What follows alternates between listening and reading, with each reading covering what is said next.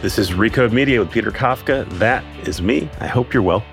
This is the first podcast I've recorded since the riot at the Capitol, and I'm nowhere near close to sorting out what I think about what happened there and how I feel about it and how we got here and what's coming next. I think that's going to be the case for some time, so I'm kind of thinking through some of this stuff out loud on today's show with the help of some really smart guests.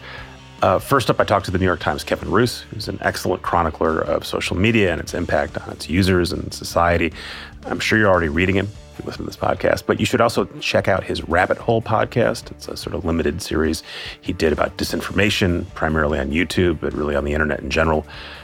Today, Kevin and I talked about a column he wrote for the Times about the power that Twitter and Facebook and the rest of big tech have in our lives, how we saw that illustrated by the deplatforming of sort of Donald Trump and Parler over the course of a couple days.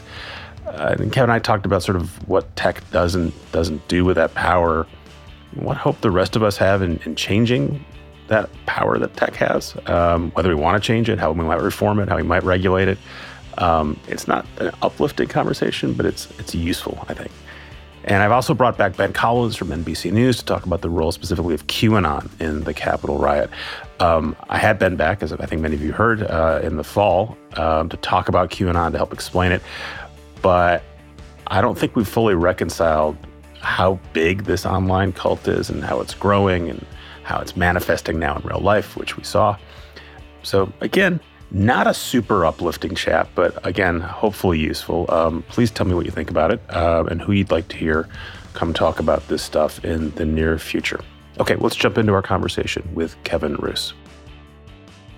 I'm here with Kevin Roose from the New York Times, columnist, podcaster, long overdue Recode Media guest. Welcome, Kevin. Thanks for having me, Peter. I was just apologizing for not having you on years ago. And we'll have a longer chat, but I want to have a fairly focused conversation with you about the events of last week and kicking off with this column you wrote over the weekend. I guess there's multiple titles for any story online, but the one I saw was "In Pulling Trump's Megaphone." It's a very Timesian headline. "In Pulling Trump's Megaphone, Twitter shows where power now lies." And I want to pull out what I think is the key graph here before we let you talk. Above all, Mr. Trump's muzzling provides a clarifying lesson in where power resides in our digital society, not just in the precedent of law or the checks and balances of government, but in the ability to deny access to the platforms that shape our public discourse. That's a good paragraph. And I think it neatly encapsulates this messy, kind of wild conversation we're having this week, should have been having for a long time, and I think we are going to have for a long time, which is, what do we do about the fact that Twitter and Facebook and also YouTube are enormously powerful parts of our society and are basically unregulated? So let's start there for the light conversation. Yeah. I'll spoil it for the readers, listeners. But you don't really reach a conclusion in your column. Is that because, I'm assuming it's because you don't have one?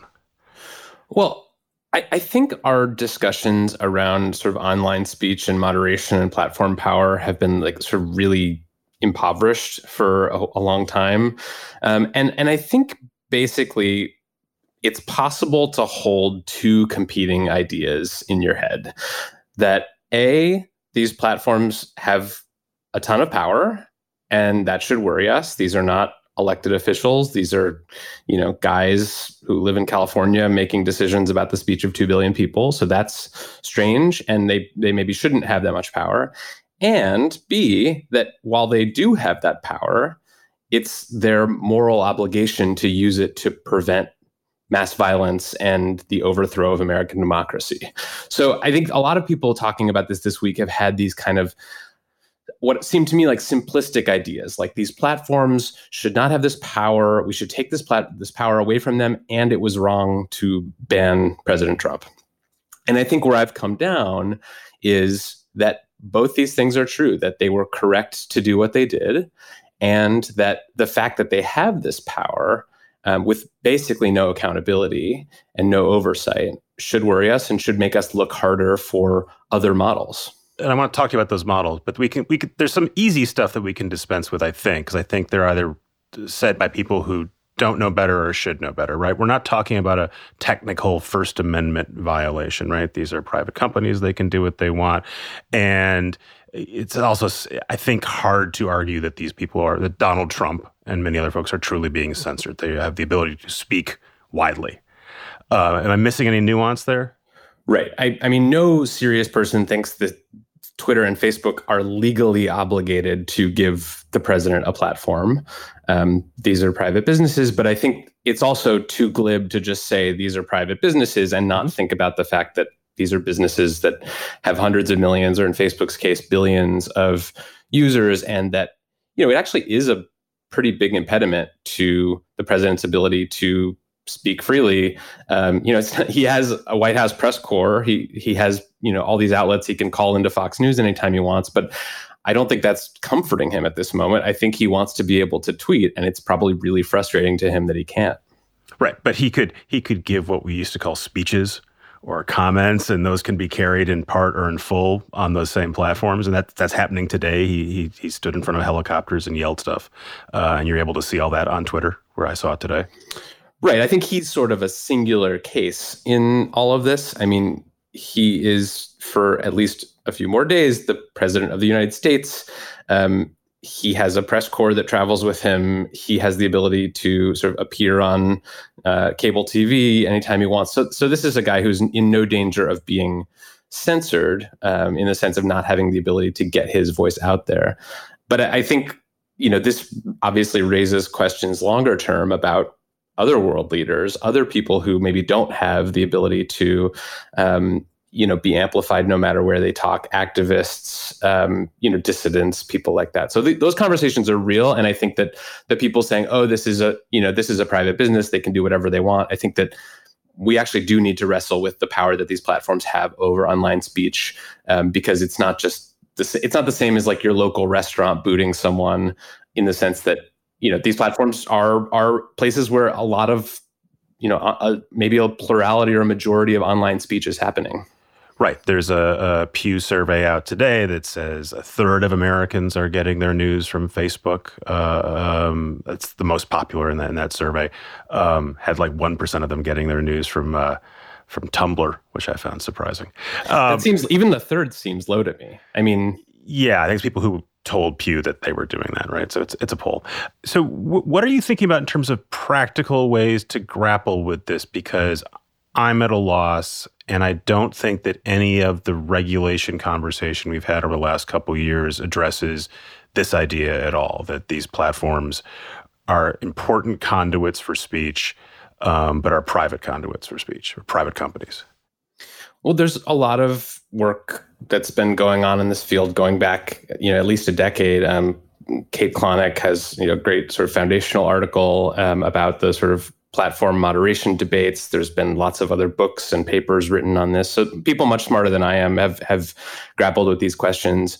But I think what I've learned in reviewing all of this literature and talking to many of the people who have written it is that there's no simple solution, right? It's not to say, repealing Section 230 is the sort of Band-Aid that's going to cure the online speech problems. I think it would actually create much more of what the right considers censorship and make them much angrier with the platforms. Right. And to sidebar that, the idea is if you repealed Section 230, the platforms would be more responsible for what happens there. And they would, if you're on the left-ish side of this debate, you'd say, well, they'll go clean it up.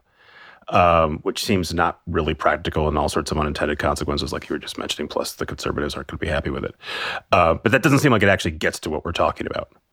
Right. But I do think that the tendency to sort of slippery slope this argument that banning Donald Trump is a gateway and that these companies are going to start censoring all kinds of speech from politicians they don't like, I think that is really overblown. I mean, having talked to a number of executives at these companies, the people who are in charge of making the decisions, they don't think of this in the same category as basically anything else. It is, and it's something that, frankly, we've never seen before. I mean, a sitting United States president inciting a violent riot on the U.S. Capitol largely through his social media accounts.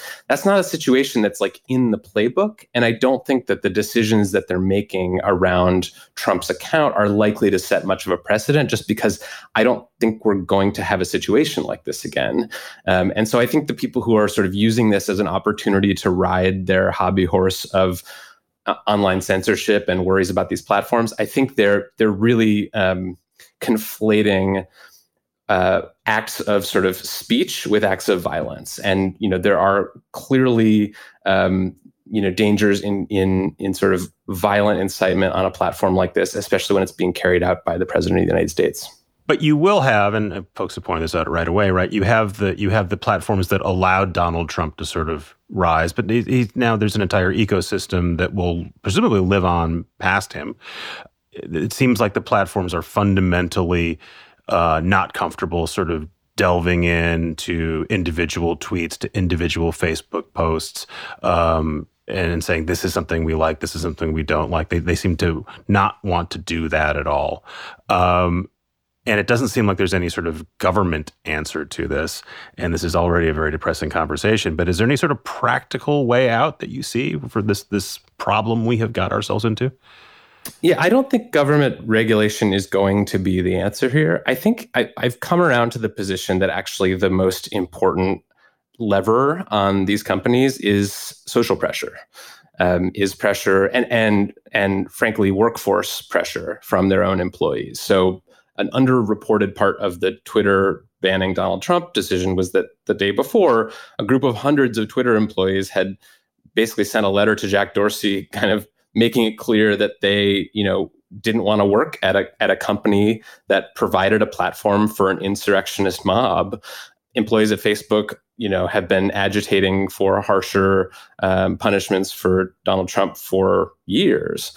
And these companies, they live and die on their ability to recruit and retain top talent. And so I think the social pressure on them from their peers, but also the pressure from the rank and file employees of their companies, that's a large part of what drives them to make these decisions. Do you have a sense of sort of how what moves a Jack Dorsey or Mark Zuckerberg? It's one thing to hear from a bunch of employees. Does it matter who the employees are or how many of them are? Does it have to be from someone from the inner circle, or if there is a large group of sort of, bottom of the pyramid employees, is that also effective?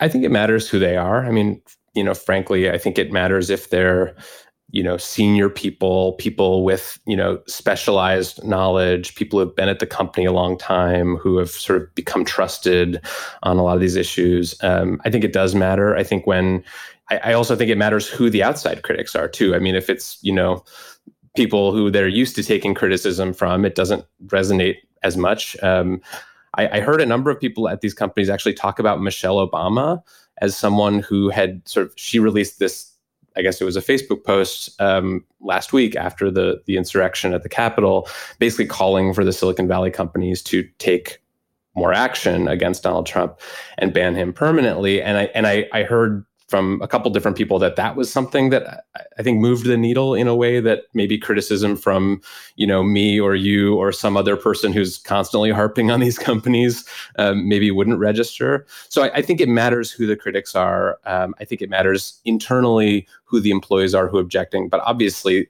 there's a numbers game too. I mean, you can't lose half your workforce over a protest about what you did with the president's account.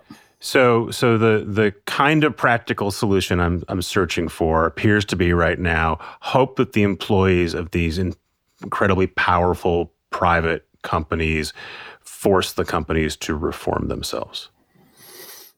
I think that's a big piece of it. I once had someone, a source, tell me that the most powerful people in the tech industry are Stanford seniors, because the ability to recruit from top colleges is a big part of what makes these companies successful.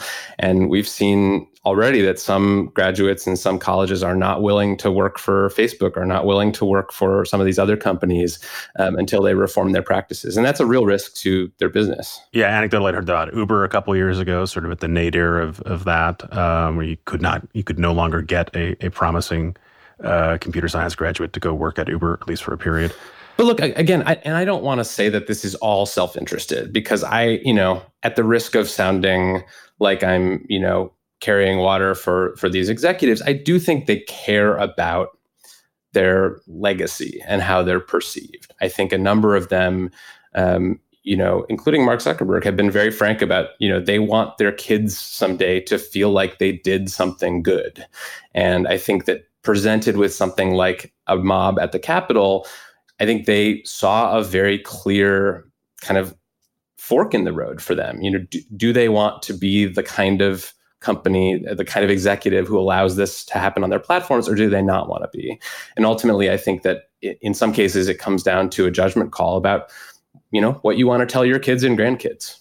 We can't make the internet go away, but for purposes of the thought exercise, if Twitter and Facebook and YouTube went away, are we better off or worse off? Are we better off having centralized structures that are built for growth, that are built for, frictionless distribution versus sort of just stuff accumulating in weird corners of the internet where maybe we can't see it?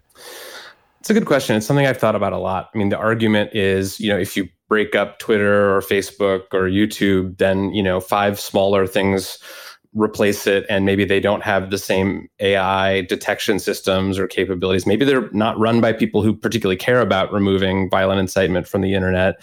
Maybe it's just, a bunch of gabs and it's a guy in the Philippines running 8kun, right? Exactly. So I think this is a real question, and I think you have to evaluate it on 2 questions. One is the sort of contagion effect. How likely are people on a given platform who don't go looking for extremist content, how likely are they to be exposed to it anyway through sort of algorithms, recommendations, suggested pages and groups?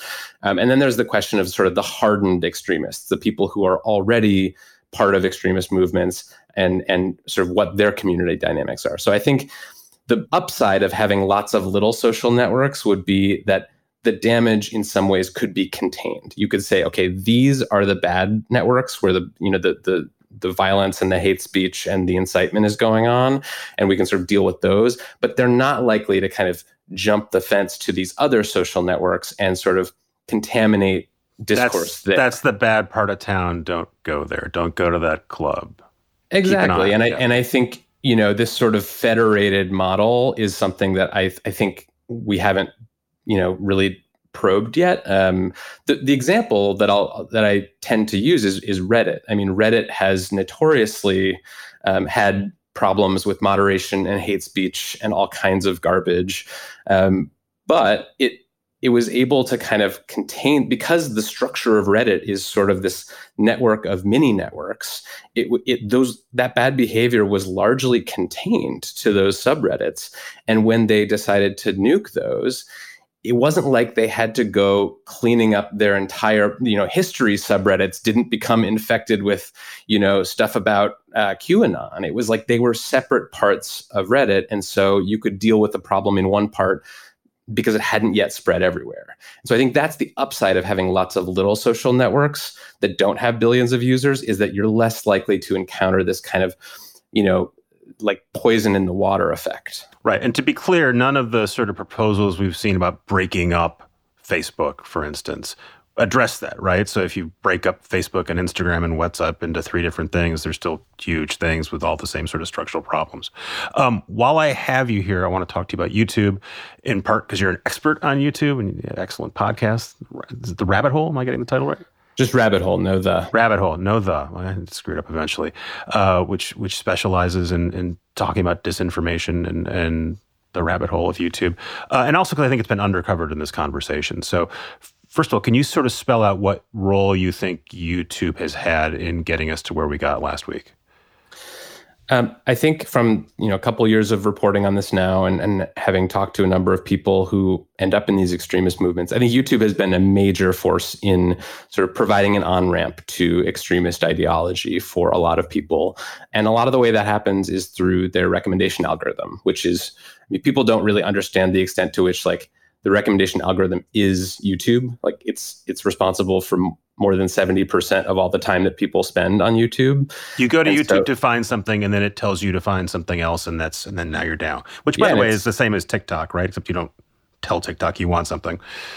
Right. So this algorithm is enormously powerful, and it's been through a lot of evolution over the years. But what I was really focused on in Rabbit Hole was this sort of period between sort of 2012 and kind of 2018, and the YouTube algorithm in that period, the guy that I reported on, this guy named Caleb Kane, who was a 26-year-old guy from West Virginia, who sort of got drawn into a rabbit hole of conspiracy theories, of videos that were, sending him down these sort of paths to extremists. They were introducing him to this world of influencers who had popped up on YouTube.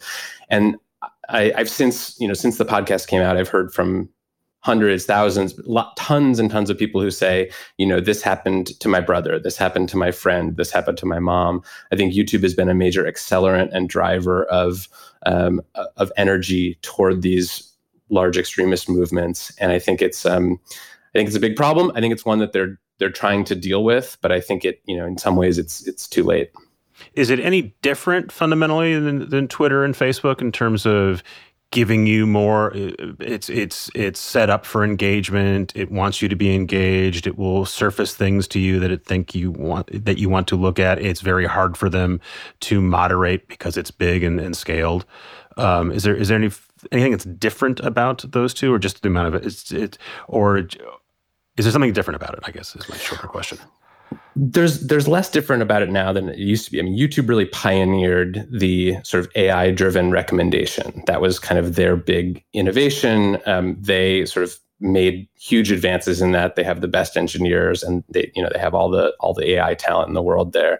And so they sort of pioneered the use of AI to sort of make these recommendations more accurate, to get people to spend more time on YouTube. So I wouldn't say YouTube obviously is a different platform. I mean, it's not a messaging platform, it's a broadcast platform. And so that happens, that means that people are not, it's not like Twitter where people might be, sending 20 messages an hour with someone. It's more like these communities that form around these influencers. People like, Alex Jones before he got banned, all kinds of alt-right figures had sort of these communities that were all intertwined. And that's sort of what had the radicalizing effect, was the combination of the algorithm and the way that the influencers kind of hacked the algorithm to get bigger distribution. So you and I know that YouTube's a big deal and very important. Why do you think it has escaped the scrutiny and beating and criticism that Twitter and Facebook have gotten? I have a theory, but I want to hear yours. No, I want to hear your theory too, because I'll give my theory and then you can give your theory. I mean, my theory is that journalists don't spend enough time on YouTube. Ding, yes. and normal people, right? Like, I mean, normal people certainly do, but it skews there's a part of it that skews very young. And I think it's, for a lot of people, it's not baked into their sort of standard way they consume information. And also, I think practically sort of pointing out something that's bad on YouTube is harder to do, right? If it's a beheading video, that's pretty straightforward. But if it's a gamer video where the guy's steadily dropping in weird sort of red pill stuff while he talks, it's not evident sort of what the outrage is and why something's bad. Totally. And it's also a personalized platform. So your YouTube homepage and my YouTube homepage probably look nothing alike.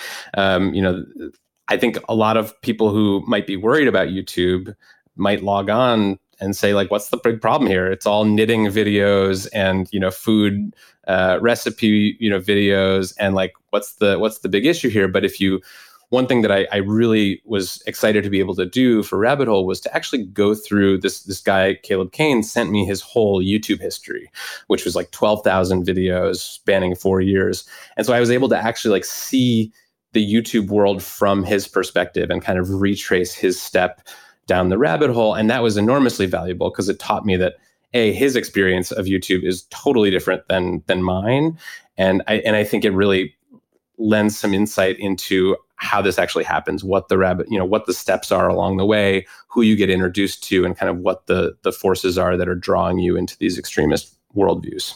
It's been a lousy week. Can you give me any bit of hope or uplift or thought that maybe something gets better in either the short, medium, or long term? Have you seen the sea shanties on TikTok? No. They're very good. Okay. TikTok is really into sea shanties right now, and they're making some great videos. I can say pretty honestly that is like the only thing that has brought me joy this week on the internet. But I think that to the extent that there's an upside to this, obviously what happened at the Capitol was a horrible tragedy. I think we're probably in for more violence, unfortunately, and we have this really big extremism problem to deal with now. I think it's good that people are paying attention to it now. Mm-hmm. For a while, it felt like only counterterrorism people, disinformation reporters, and sort of platform trust and safety teams were seeing this stuff. And now at least we're having a bigger national conversation about it. Yeah. And that is something I think about a lot, which is I think for years I took a comfort, which turned out to be a false comfort, in the idea that bad people on the internet were bad people on the internet, and they didn't really venture out beyond their computers. And over the last 4 or 5 years, which may or may not have to do with our president, they started showing up in synagogues and temples and mosques and shooting people and performing for online. And then you get to last week, right, where it's a very online mob in real life. And I think it is now impossible to ignore that. So yes, let's take some sad solace in that. All right, it's a bummer of an interview, Kevin, but I'm glad you came on. Thank you. Next time we'll just talk about sea shanties, I promise. All right. You know where to find Kevin Roose. We'll have him on for a longer conversation about sea shanties and more. Thanks, Kevin. Thanks, Peter. Thanks again to Kevin Roose for joining us. We're going to hear from a sponsor, and then we'll hear from Ben Collins from NBC News. I'm here with Ben Collins from NBC News. Ben, welcome back. I'm glad to see you and also disappointed because we saw you relatively recently. You explained QAnon to our audience. I think it's one of the better performing podcasts of the last year and really eye-opening. And we're having you back to talk about QAnon and the events of last week and how we got there. So first of all, welcome. Yeah, thank you. I guess. Yeah. Well, you are very well positioned to sort of explain at least part of what happened last week. So let's just start here. How much of what happened at the riots at the Capitol was a QAnon event versus QAnon and a bunch of other stuff? It was QAnon and a bunch of other stuff, but the information pipeline that led to the problems that the president was talking about beforehand, and then a lot of the people who showed up there was a QAnon thing. I want to take a step back and sort of outline the month before what happened there. Yeah, and before you do that, I just want to suggest to people who are interested enough to be listening to this podcast to go Google you and to look at the output under go nbcnews.com/pages/author/Ben-Collins. Google will get you there faster than that. And they can see what you've been writing through the fall. And it's pretty terrifying to read in retrospect. It's like watching a monster movie or something and where you know what's going to happen. But you tell it in your own words. Yeah, you can sort of start to see this symbiosis between President Trump, his media ecosystem, and the QAnon community. High level, high profile QAnon influencers pushing their talking points to the president in the Oval Office, like in the White House. So we should back up one more step. When we talked in the summer, QAnon was a big deal, and it looked like at the time this is sort of bubbled up kind of organically from the internet, and this was something that was coalesced around the president that he didn't start, but he seemed to sort of welcome, because he likes anyone who supported him and wanted their votes. And then I think since we talked, you could sort of see him sort of start encouraging QAnon with sort of shout outs to them periodically. And then it ramped up over the fall. So now you can start to tell us. Yeah, exactly. Yeah, I forgot how long it's been. Yeah, I think since we talked, the president was asked to denounce QAnon, and he refused to do it repeatedly. He said that, these people like me. Why would I denounce it, basically? Right. One was on national TV in one of the debates or an interview. Yeah. He basically said, these are good Americans that, care about, pedophilia and stuff. So why would I hate them? Turns out that's not what was happening, obviously. So, in the last month, basically, as QAnon started to go away, basically, after the election, there have been 3 posts by Q, the central figure of QAnon, who is this false prophet, claims to be a government insider tied to Donald Trump. And that's it. Usually there's a bunch a day. And after the election, there's been 3 total. And, you might think like, okay, that's good news. It's going away. But really all the influencers and the people in the QAnon community just got closer to the president, and they sort of took the branding off it. So they started focusing on this thing called the Dominion conspiracy, where, So they'd moved on from this is a pedophilia ring to this is an election rigging conspiracy. Exactly right. So all those influencers started talking about how Dominion voting systems is actually secretly run by Hugo Chavez, who's been dead for 7 years, and the Venezuelan government, and they have rigged the election. And then they said it was the Italians. It was all this like ridiculous stuff. Because and these are all claims amplified by the president's lawyers and representatives. And are they inhaling QAnon, or is QAnon mirroring them, or is it's sort of a circular loop? It's a circular loop. For example, Mike Flynn, former national security advisor, pardoned by the president recently. He took an oath to QAnon last year. Sidney Powell, her whole thing is about the Storm, which is this event which may have happened almost on Wednesday, where prominent Democrats are rounded up and executed in public. She talks about the Storm all the time. Her profile picture on Twitter was a reference to the Storm. And these people were in the White House with Donald Trump in December, talking about his paths out to create a second term for himself where there were no legal options. The paths out involved intimidation and telling Mike Pence to, decertify the election and overturn the electors. And people close to the president were like, don't listen to these kooks. But he did. He listened to these people. And then, in the weeks before this riot, those people really ramped it up. They started focusing explicitly on January 6th. And that's how we got to this moment. And this stuff was out in public. You were reporting on it. Other people are reporting on it. You could see it on Facebook posts, et cetera, on YouTube. There's now a whole series of, there's a discussion about why didn't anyone see this coming? Why didn't agencies see this coming? It was clearly visible because you were typing it on NBCnews.com. That said, and when we talked this summer, I was trying to play devil's advocate and saying, well, who cares if people are delusional online? If they're not doing much in the real world, and there were a handful of examples of people behaving badly or killing people. And you said, no, this is a real problem. They do exist in the real world. Did you expect to see as many people sort of organized under a QAnon flag in Washington last week? Or did you think, or did you know it was coming? I was really worried. For the first time since Charlottesville, I've been on speed for a while now, and for the first time since Charlottesville, I knew something was going to happen the next day. I couldn't tell you exactly what was going to happen, but they kept saying they were going to storm the Capitol. That means I didn't know they were going to be quite so literal, but they kept saying they were going to storm the Capitol, occupy the Capitol. And some people were really violent. Some people on these forums were making explicit threats and saying, who do we kill? Do we kill cops? Do we kill security guards? Are people going to hate us if we kill security guards? Who exactly should we kill when we storm the Capitol tomorrow? But again, you can say all kinds of things on the internet, right? And there's versions of this with Al-Qaeda sympathizers. They'll say all sorts of things online, and very few of them do it. Do you think they expected to be able to storm the Capitol, or do you think their plan was to sort of show up and there'd be guards and they'd go home? I think that there were a combination of people there. I think that there were people who were explicitly there to just support the president. They thought this was a last hurrah, and they were there. If you look at the video of it, the archived video, there are people there with strollers. There were families there. But then there were people who went into this thinking that this was the day they were going to take over the government.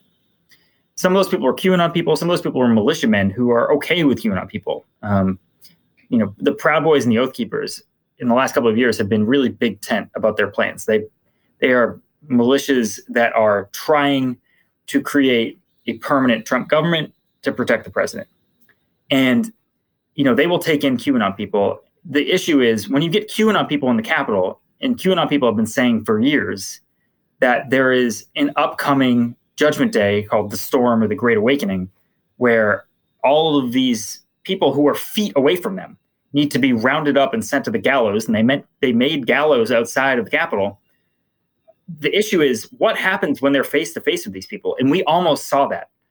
And when all this stuff was happening on Wednesday, I called my colleague Brandy Zadrozny, who covers what I cover, and we really did. We just sat there in silence because although this was streaming live on television, I knew that we might have seen truly the worst thing in American history. We were seconds away from seeing something a lot worse than what we saw on Wednesday. Right. And I think initially everyone was astonished by those images. And I think a lot of people, though, thought, oh, these, in part because of the images we initially saw of guys in Viking hats and the woman who was crying because she was maced. Right. And there's a lot of folks who look harmless, or maybe they mean harm but aren't capable of creating harm. A very weird mix. But I think that's part of QAnon, right? I think a lot of the people who are involved in it do look, quote, normal, right? I was watching Tucker Carlson the night of the riots, and he started off his monologue talking about the woman who'd been killed, who we now know is named Ashley Babbitt. And he was saying, she looked normal. She looked like your daughter. She didn't look like an Antifa person, a crazy person. And then his idea was to generate sympathy. It turns out she was a QAnon adherent, like I just said. But it seems like that's kind of a defining feature of QAnon, is that it sucks up lots of regular people.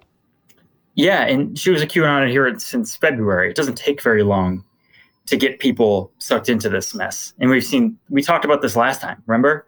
How we were saying all these people in the pandemic who had nothing to do may have fallen into this trap. Yeah, and I was thinking a lot about the fact that I asked you, why is QAnon taking off? And you said the pandemic. And you said just what you said now, that they're spending all this time online, and they go down this rabbit hole. And since last week, I've also been thinking about the fact that when you read interviews with people who went to the Capitol or read about their life story, whether or not they're QAnon adherents, they often bring up COVID. And not just they're spending time online, but they're upset about the lockdown, or again, Ashley Babbitt's business was failing and she blamed that on COVID. It seems like it's not just being online, it's the events of the last 9 or 10 months when people found themselves sort of locked down or economically struggling that sort of accelerated this. Yeah, it's the shock of all of this happening. And with Q specifically, if Trump remains president, you can keep that lie up. You can keep that going. You can say that this is all a big joke. This is all a big, COVID isn't real. The president has all the answers. We're going to get through this together. And like we were saying this whole time for years and years, he has a secret plan anyway. So it doesn't matter. Just trust all of this. But this was collapsing upon them. This is one of the last days this could happen. And what struck me watching it in real time was watching the rally in real time before the storming of the Capitol. I was monitoring those dark places where Q people go and militias go, and they were like, "What's going on here?" Like, we were supposed to get all the answers today. We were supposed to, the president was supposed to tell us what to do, and he's complaining about Oprah. Like, what's going on? So they were trying to find anything in his speech that would be marching orders. And then he said, go to the Capitol after this. And that's what was obviously deduced as marching orders by people who were desperate for some end game here. Yeah, and even his forced conciliatory statement that he put out, I think a day after, I saw online people saying you have to watch very carefully, listen very carefully to what he's saying, because there's messages encoded there. So what happens to QAnon now? Trump has been kind of deplatformed. There was a renewed effort to shut down and push Q out of places like Facebook and Twitter and YouTube. Parler is shut down. Do they coalesce around something else somewhere else? Is there a way that they go back to normal? We're in a stasis right now where there's a couple of things happening, and we're going to find out what happens after the 20th. So after the 6th, there were kind of two kinds of people who were in the extremist Trump world. One was, we didn't do enough. I can't believe we didn't kill all these people. We need to reorganize and do this again. Those are really extreme militia style people who are now probably coordinating in private. But then there is this other group of QAnon people who are sort of booted off of pro-Trump spaces because they were too religious about it. They moved over to a completely different website called thegreatawakening.win. I don't want to talk about it, but it's a thing. And they, it became clear to them it was just a religion all along. And they keep saying, oh, he has a plan. It's fine. He has a plan. Everything he does is part of the plan. So those people have become sort of religious about that. But the 20th will kind of be a make or break moment for those people as well. However, in terms of communications now, these people, since they moved off of Parler because there's nowhere else to go, they believe that Trump is desperately trying to communicate with us and can't. Right now, throughout the country, there is a viral text message going around from QAnon supporters saying the emergency broadcasting system is about to be shut off if you update your iPhone. So don't update your iPhone, don't update your Android, and no patching from now on. That's the only way the president can reach us personally. And it's being sent from friends and family who that was the last post they saw on Parler. And they are desperate to get the word out so they can still communicate with their friends. Do you think there is a way to deprive QAnon of enough oxygen that eventually it gets harder and harder to sort of spread this stuff around? You can always do it, right? You can't turn off the internet. You can't turn off cell phones. But without sort of central meeting places online, that it becomes much harder to spread this stuff. And again, you and I have talked about the fact that, a lot of this stuff spread on Instagram, and it was, lifestyle influencers. It wasn't people seeking out QAnon. Do you think without those sort of accelerants, it goes away, or at least shrinks? I think it probably shrinks. And I do think now, after Wednesday, people with cousins or family members, whatever, who are pushing this stuff are now probably pretty nervous that where this could end.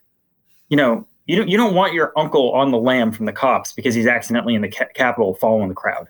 Right. You heard lots of stories saying I knew they were going to the Capitol. I didn't think they were going to riot. Right. Exactly. Or get killed. In Ashley Babbitt's this actually is this is a very good time to step in and talk to your family and friends. Like there's, it's in the cult deprogramming world. It's called exogenous shock, where you are forced to take a step back from the moment. Sometimes it has to do with things totally separate of those conspiracy theories, like losing your job or something, or having a baby. But in this case, the exogenous shock is the pretty hard line on the news that you just saw, and you kind of have to pick a side. So I guess that is sort of a positive thing, is that you can see the dangerous ends that came from this thing and reach out to those people. And I hope that it's going to be, in polite society, to put up with this stuff anymore is probably not going to be true. You posted a clip of Alex Jones, who is a crazy / cynical, dangerous person, very upset with QAnon. Does it mean anything that Alex Jones, among other people, are saying I'm out, I'm out of QAnon, or I have no more patience for QAnon? Will that be meaningful, or does that just sort of reinforce the sort of isolation those folks have to begin with? Yeah. So Alex Jones specifically has had a weird, fraught relationship with QAnon for a long time, in part because I think he was being upstaged by them. I know that sounds sad, but it's true. It's kind of a Godzilla Mothra thing. Yeah, exactly. Like, he was really in on it at the start, and he brought on people who were trying to decode Q messages at the start, and then he realized, like, whoa, this is out of hand. I can't control this, and I don't want this guy to be my assignment editor for all the insane shit that I say. So he kind of backed away from that over time. These are my loonies. Yeah, exactly. And it doesn't really help his case. Like, Alex has always been a Civil War guy. He's always been big on the militants, separatist stuff. And QAnon is not deeply into Civil War. QAnon believes that, America has been wrapped up in a global conspiracy for a long time. And once you get rid of the people, that's it. That's over. And there's a plan that you can take care of. They don't want a protracted argument between your neighbor. They want to eliminate the people at the top. Alex Jones wants a fight with your neighbor. Alex Jones is part of the culture war. So, like, there are a bunch. That's the thing, is right now there's this factionalization going on. Like, is this a religion to you? Is this about dismantling the government? Is this just about Donald Trump? There's a lot of different stuff going on right now, and you kind of have to find your own Telegram channel. And that's how this is going. Man, this is. I just had talked with Kevin Roose of the Times, and we ended on this very dark note. I'm trying to not on a dark note here, but we're going to go there. Are we stuck with this as a permanent feature of American life for years to come? Does this, even if Donald Trump recedes from public life for whatever reason, do these people go somewhere else? Do they find another thing? Or do you think I guess that's the question you're asking, is it so tied to Trump that it's entirely dependent on him? Peter, I'm going to give some hope. The people who did not take this seriously no longer have a leg to stand on. We are in a space where you now realize that this is a very dangerous thing. We can't pretend anymore this isn't a very dangerous thing. Even the people who were saying that it wasn't are now just saying, or having rhetorical debates about if platforms should be regulated differently, right? They just changed the conversation. Now there is a place to step in and say that this is a sickness in our country that needs to be addressed through education, through media literacy, through having earnest and honest conversations about this and developing strategies. Previously, I don't think there would be such an urgency to figure out how to deprogram QAnon people because it would seem so silly. And now it's an absolutely urgent part of what we need to do as Americans to get people back to believing that our neighbors and friends are our neighbors and friends and not part of the deep state or whatever it is. So that's my hope. This was a wake-up call for a lot of people. I know QAnon people call it the Great Awakening, ironically, that everyone's going to wake up to what they think is true and think that everything they say that's completely bananas is right one day. But there may have been one in the inverse on Wednesday where people wake up and say, oh my God, we have a serious educational, mental illness, and just hopelessness problem in this country. And if we start addressing those three things one by one, systematically, I think we can see the other side of this. I'm going to accept that as the best case scenario, the best good news you can give me. Ben, thank you for your time. I enjoy seeing you, but I hope not to see you for a while. Yeah, let's make this the last one. Let's see what we can do. Thanks, Ben. Thanks again to Kevin Roose from The Times and Ben Collins from NBC. Thanks again to our sponsors who let you hear this conversation for free. All you got to do is listen to an ad. It's a good trade. Thanks to Joel Angelotti for producing and editing this show. We will be back next week.